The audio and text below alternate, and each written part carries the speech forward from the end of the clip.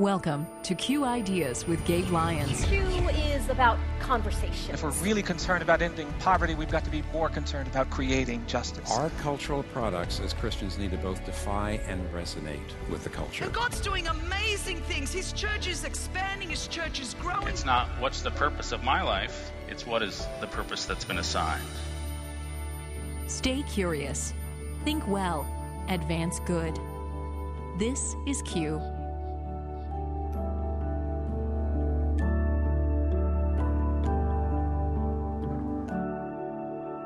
2007, the Gallup organization did a survey all around the world. And they asked people all around the world, do you have a sense of purpose and meaning in your life?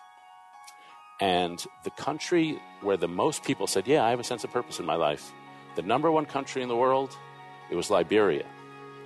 And it was not because everything was going great in Liberia. They were in the middle of a war. But in order to survive, they had to commit ferociously to each other.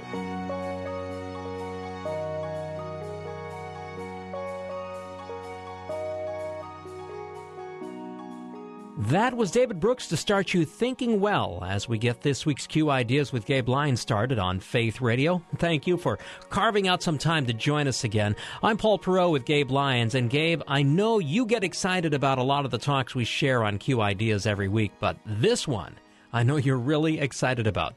Tell us why. We're talking about a topic that, man, it has occupied so much of my time over the last few years of thinking about this, and it was so great to finally have David Brooks, who's an op-ed columnist with the New York Times, an amazing best-selling author, really address it. And the topic was called Cultivating Virtue.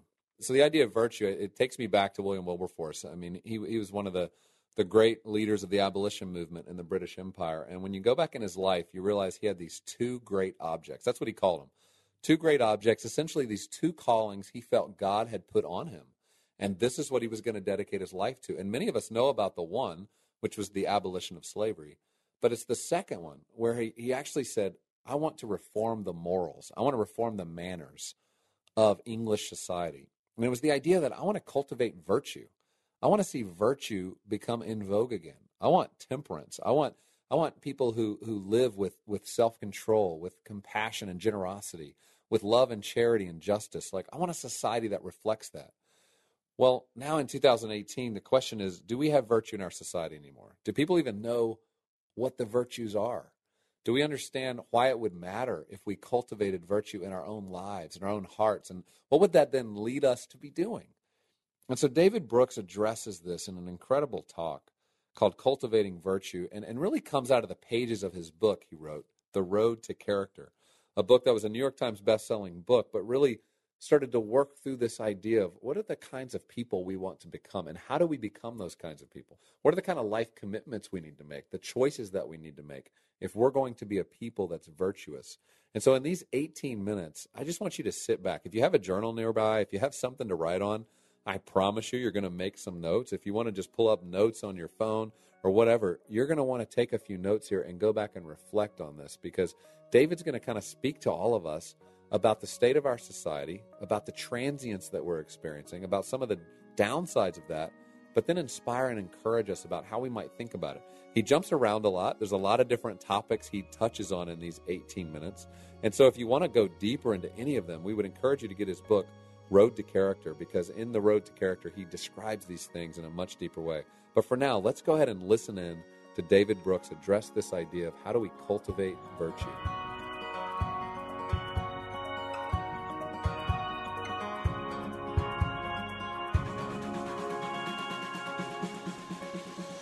Now, about 10 years ago, I was driving home from work, and my driveway in those days pulled into the house and then around in the backyard. And so I pulled to the side, the backyard, and you could see back on the lawn. And my kids, who were then like 12, 9, and 4, had one of those supermarket plastic balls. And they were kicking it up in the air, and then they were running across the yard to see who could get there first. And they were laughing and tumbling all over each other and giggling. And so I come home from work, and I look through the windshield, and I'm just presented with this tableau of perfect family happiness. And I'm sure every parent has seen it. Sometimes you just look out over your kids, and you just seem so great. I remember that night, the summer sun was coming through the trees. For some reason, my lawn looked perfect. And I just sat there looking at the kids, and reality seemed to spill outside its boundaries, and I just was overwhelmed with a feeling of gratitude for a kind of joy that I couldn't have earned. And when you get those kind of moments, one of the things you want to do is you want to try to earn those moments. You want to try to be worthy of those moments of grace. And so I started thinking, I've achieved way more career success than I ever thought I would, but that kind of joy I certainly don't deserve. And occasionally, like once a month, I meet somebody and they just radiate an inner light. They have a tranquility and peace that just, I think, I've done okay in the world, but what they have, I don't have that. How do you get that? And so I started writing books on how you get that. And one of the things I did was I found a bunch of people through history who at age 20 were kind of pathetic, but by age 70 were kind of amazing. And so I wanted to know, how'd they do that? How do you cultivate virtue, be a better person? And the basic strategy that I came up with in that book was a lot of the people I looked at, they identified their core sin. They said, what's the thing that's weak about me? And then they spent their lives trying to beat back that core sin. And one of the characters in the book was Dwight Eisenhower. When Ike was 9, he wanted to go trick-or-treating, but his mom, named Ida, wouldn't let him. And he threw a temper tantrum, and he was so mad he started punching a tree, and he rubbed all the skin off his fingers. And Ida sent him up to his room, had him cry for an hour, and then came up to bind his wounds. And while she was doing so, she recited a verse from Proverbs, that he that conquereth his own soul is greater than he who taketh a city. And when he wrote his memoirs 60 years later, Ike said that was the most important conversation of his life because it taught him that he had a problem. And his problem was his temper. And if he was going to amount to anything in the world, it was going to have to beat the temper. And he spent the rest of his life trying to be a less angry person, a less hate-filled person. And so one of the things he did was he would take out all the people he hated in the middle of the night, and he'd write them down on pieces of paper, and he'd rip up the papers to show how much he was purging his anger. And so the great virtue, as I saw it, was humility. Humility is not thinking lowly of yourself. It's not even not thinking about yourself. It's radical self-awareness from a position of other-centeredness. It's the ability to step outside yourself and look at yourself and say, what is my strength and what is my weakness? And the great sin in my book that we as a society often suffer from is narcissism and pride, the inability to know where you're really broken. And therefore, you don't have the honesty to actually deal with what you're broken with. And so that was the basic formula. The people I really admired, for them, the internal drama against their own weakness was the central drama of their lives, not something that was going on outside in society and not their worldly climb up to success. And so I wrote the book, and I came out with the book, and, you go around, you talk about it. And after the book came out, I noticed one thing about my characters that I didn't realize beforehand. And that was that they had amazing moms. Their dads were but their moms were amazing. And then I came across a study that was done for a bunch of guys who served in World War II. Millions of men got drafted in the Army in World War II, and some of them rose and become colonels and majors, and some of them stayed privates. And they wanted to know what correlated with success in World War II. And they did this study, and it wasn't IQ. Socioeconomic status didn't really seem to matter. Wasn't even physical courage for these soldiers. The thing that mattered to the guys who had big success in the Army in World War II, the number one correlation was relationship with mother. The guys who had a mom who poured forth a vast flood of love and joy into them, they had the capacity to pour it into themselves, into their men, and they became good officers. And so I was thinking along those lines about the characters I'd written about. And one of the things I realized was they had these great moms, but they also had the ability to embed themselves, to plant themselves. We put a lot of emphasis on our culture and being free and moving around, but they had the amazing ability to plant themselves down. And so one of my characters was a great woman named Dorothy Day. And Dorothy Day was the sort of young woman, she lived about 100 years ago, and when she read novels, she didn't just read the novels. She became like the character she was reading about. And unfortunately, she read a lot of Dostoevsky. So she was drinking a lot, she was carousing about, hanging around with lowlifes, 2 suicide attempts, 2 abortions. And her life was basically a fragmented mess. Her moment of change, her moment of agency came when she gave birth to her daughter. She was about 30, single mom, and she wrote an account of what it's like to give birth. And at the end of her essay, she wrote this paragraph: "If I had sculpted the greatest sculpture, composed the greatest symphony, or written the greatest novel, I could not have felt the more exalted creator than I did when they placed my child in my arms. With the birth of my daughter came a vast flood of love and joy, and I felt within myself the need to worship and to adore." And with that moment, she said, "Who do I thank for all this gratitude?" And at that moment, she found God. Over the next couple of years, she became a Catholic.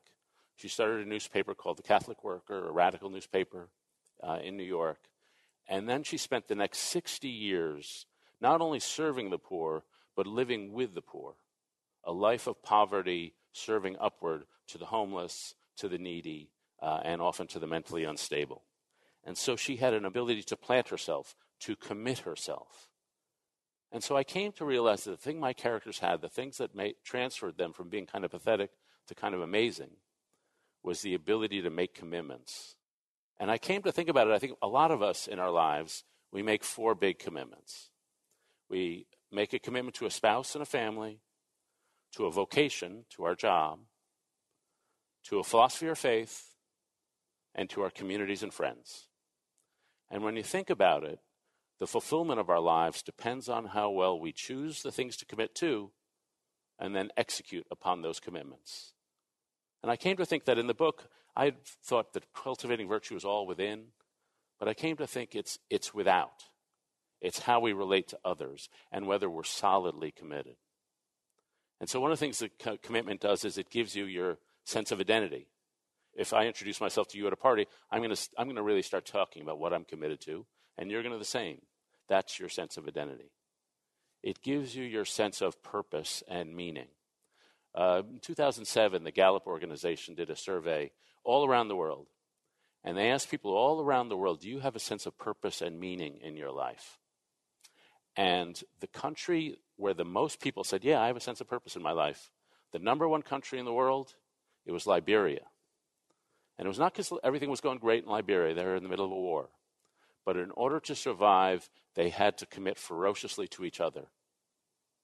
And the country where the least number of people said they had a sense of purpose and meaning in their life was the Netherlands, which is actually a pretty great and pleasant country to be in. And so that sense of commitment gave people a sense of existential urgency. I'm in it with you.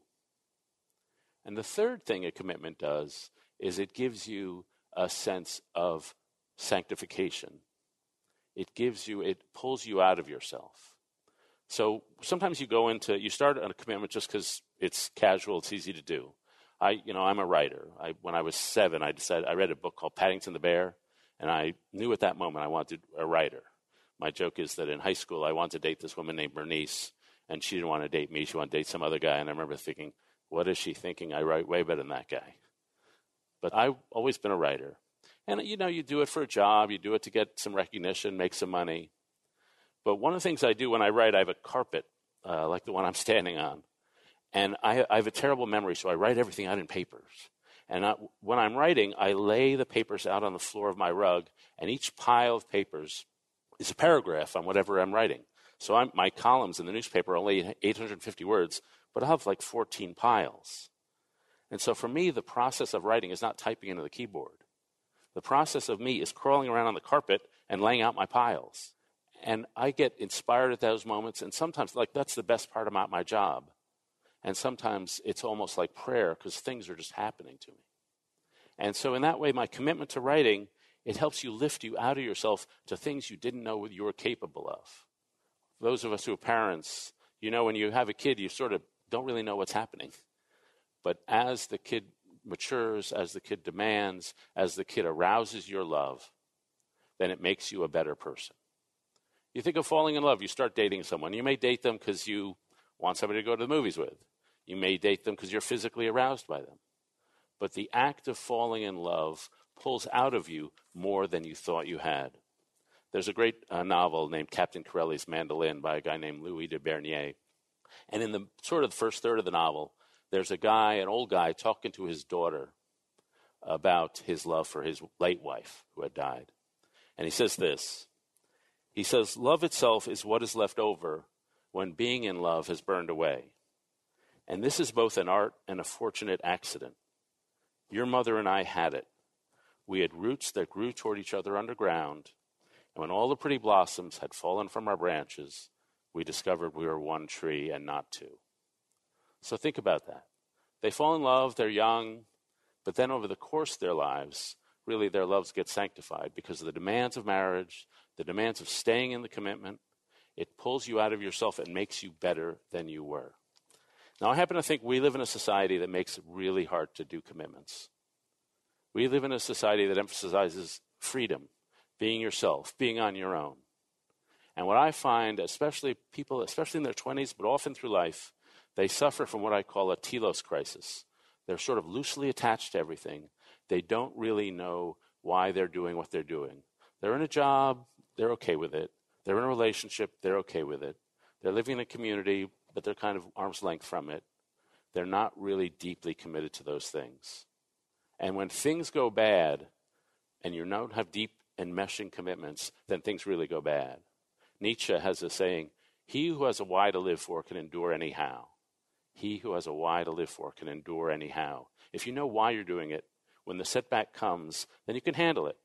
But if you don't know why you're doing it, then you're really in trouble. And I think we have a lot of people who are not enmeshed in commitments, who are just sort of loosely connected, and they are really in trouble. And I don't blame them for it a bit. We as a society give them no help. One of the things I read just as a matter of interest is commencement speeches. We've all seen in the commencement speeches. They get some highly successful person to give the commencement in which they're supposed to say that career success doesn't really matter. But what they do in a commencement is they give young people the advice that's typical of our society, but B, it tends to be really crappy advice. People are coming out of college or high school, and they don't know what to do with themselves. And so what does the commencement speaker says? Be free. Be autonomous. Be on your own. And they're like, yeah, freedom is the problem. I want to know what to do with my life. Don't just tell me I'm free. And I want to know, where do I go to look for answers? And then we give them this answer, well, you do you. The answers are in yourself. Look to yourself. Follow your passion. They don't have a passion. But we think, oh, it's all inside. And then they say, well, I want to tie myself down. What can I really believe in? And they say, oh, the future is limitless. Do whatever you want. In other words, young people come to a society saying, what can I commit to? What can I tie myself down to? What can I dedicate myself with? And we don't even have a language to tell them what to do. We tell them, it's all on you. It's all on your own. And so what I've concluded that you have to do is sort of rebel against society a little. There's been a society that's about freedom. You have to rebel a little against it. If the world says to you, celebrate your independence, you say, no, I'm going to celebrate my dependence. You've got to have a different mindset. If the world says to you, celebrate your autonomy, you say, no, I'm going to celebrate relationship. If the world says to you, no, you've always got to act in the active voice, never in the passive voice, you say, no, I'm going to operate in the middle voice, the voice that is about conversing, about listening and receiving. I'm going to be in relationship and not always imposing myself on the world. If the world says to you that society is a contract where we do everything for our self-interest, you say, no, society is a covenant where you and I join together to create a third thing. You don't create a covenant because of your self-interest. You create a covenant to change your identity, to become a different sort of person. If the world says march to the beat of your own drummer, you say, no, I'm part of a collective and I'm marching to the beat of the drummer that is covenantal and within all of us. And so to me, we have to become more communal in a society that's become more individualistic. We have to become more emotional in a society that's become too cognitive. And we have to become more moral in a society that's too utilitarian. One of the heroes in my book is a guy who also had a great mom named Augustine. And Augustine lived like 1600 years ago in North Africa. And he had a mom named Monica, who was the helicopter mom to beat all helicopter moms. And so she was telling him, like, who he could befriend, who he could not befriend, what he could believe, what he couldn't believe, who he could marry, who he couldn't marry. She was all over the guy. And he needed to break free. So he thought, I need to become free and become successful. And so he tricked her. He told her he was going to go watch a friend sail on a boat from Africa, North Africa to Italy. And instead, Augustine snuck on the boat to try to sneak away. And Monica was there on the shore screaming at him. And she wasn't going to be deterred, so she got on the next boat and she tracked him down in Africa. And so they had a contentious relationship with Augustine always trying to break free. Not only free from her, but free from her Christian faith and free from everybody else. And for a while, it seemed to work for him. He got into a great college, and he became a very successful rhetorician, which is sort of like being a lawyer. And he was rising up in the social sphere.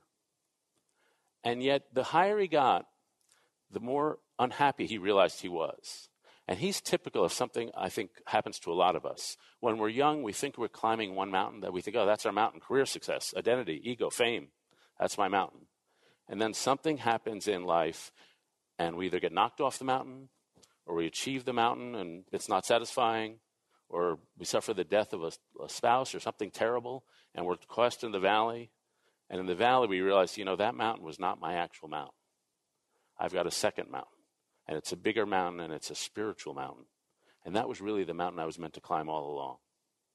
And Augustine realized that, and he became a Christian. He became a good person, really, for the first time. And his mom said to him, all my life I've wanted you to be a certain sort of person. That's why I've been hounding you. And you've become that. And so my work here is done. I'm ready to go. And they had a final conversation that Augustine describes in his book called Confessions. And there's a long sentence in there, and he repeats one word. And that word is hushed. He said the sound of the birds was hushed. The sound of the air was hushed. Our voices were hushed. And he repeats it, hushed, hushed, hushed.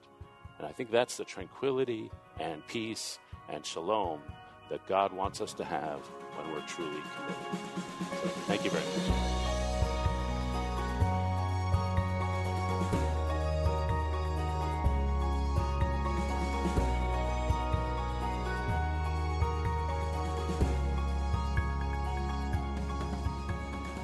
I'm sure you got a lot of ideas just listening to David. He's so articulate, funny, but also just piercing, right? Just makes you think about your own life. What are the commitments you're making? How are you living your life? Who are you spending time with? Who is your community? How are you wanting to live your life? And in many ways, inspiring us to be intentional about these things. Not to just let life happen to us, but to actually say, no, I'm going to choose to live my life a certain way, because I know if I live my life a certain way, it will produce the kind of fruit, the kind of harvest that I want to see all around me in my relationships, my friendships, my city, my community, my workplaces. And so I hope you'll take away for you how you might apply just one thing that you heard today.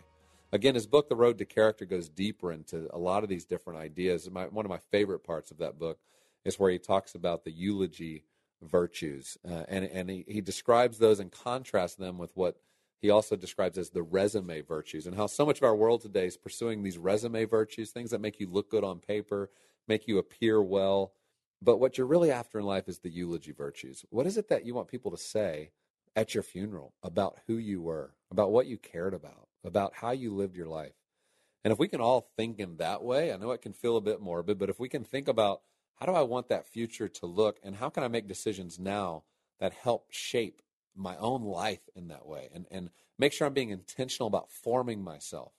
Because we all know the world's forming us, culture's forming us, everything we're listening to and consuming is forming us. It takes an intentionality that Christians ought to have to ensure we're forming ourselves, renewing our minds, that we're letting Scripture do that we're letting our community experience within the church do that we're actually intentionally shaping who we are, so that we do become the kind of people that not only say and claim to follow Jesus, but we actually look different. We live counterculturally, and then we can invite other people into it. So I invite you to think about that. What is that going to look like for your life? What's it going to look like for your community of friendships? What's it going to look like in your workplace? And let's try to do a better job this week of applying that and cultivating virtue all around us. Exactly. And Gabe, I want to take a moment to encourage our listeners, if they want to spend more time on topics like this and others that they hear every week on Q Ideas, to head over and become a subscriber to Q Media at qideas.org. Hours of great talks, documentaries, podcasts, and other curated content to challenge and encourage you to think well and advance good. You can subscribe at qideas.org. Also, even though it's still November, April will be here soon enough, and so will Q 2020 in Nashville, April 22nd through the 24th. And Gabe, for our listeners who've never attended our annual Q conference, what can they expect? Talks like what you just heard are all part of the format. We have over 35 topics addressed, multiple presenters, many you would not have heard of because they're experts in their field, but they're not necessarily popular speakers, but we go get them, we recruit them, we invite them to come, and sometimes at Q it's the first time on a public stage describing for you as leaders how we can think well about a particular topic or an area. We try to do this in such a way too that it's not only about education and content, but we are talking about things like David talked about today. What does it mean to form ourselves? Spiritual formation is critical, so we can't just think about culture out there and our callings without thinking about how are we cultivating our hearts and who we are. And so there's this great tension at Q where we're dealing with the external issues, the cultural issues, the social issues, while at the same time saying, let's look inward. Let's ensure we're becoming the kind of people that are worthy of carrying out the calling that God's put on us. And let's do that in a way that honors Him. It will be here before you know it, Q 2020. Learn more at qideas.org/2020. That's qideas.org/2020. Thanks again for listening. Hope you join us next week for another Q Ideas with Gabe Lyons.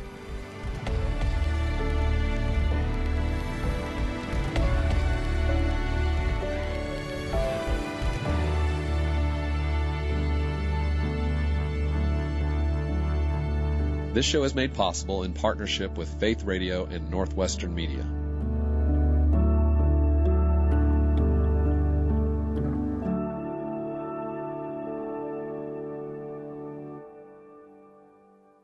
Thank you for listening to the Q Ideas with Gabe Lyons podcast. These conversations are available because of listener support.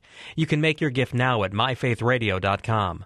To avoid missing future editions of Q Ideas with Gabe Lyons, subscribe to the podcast today at iTunes or on your podcast player. And thank you for sharing this audio link with a friend and growing the impact of Q Ideas with Gabe Lyons.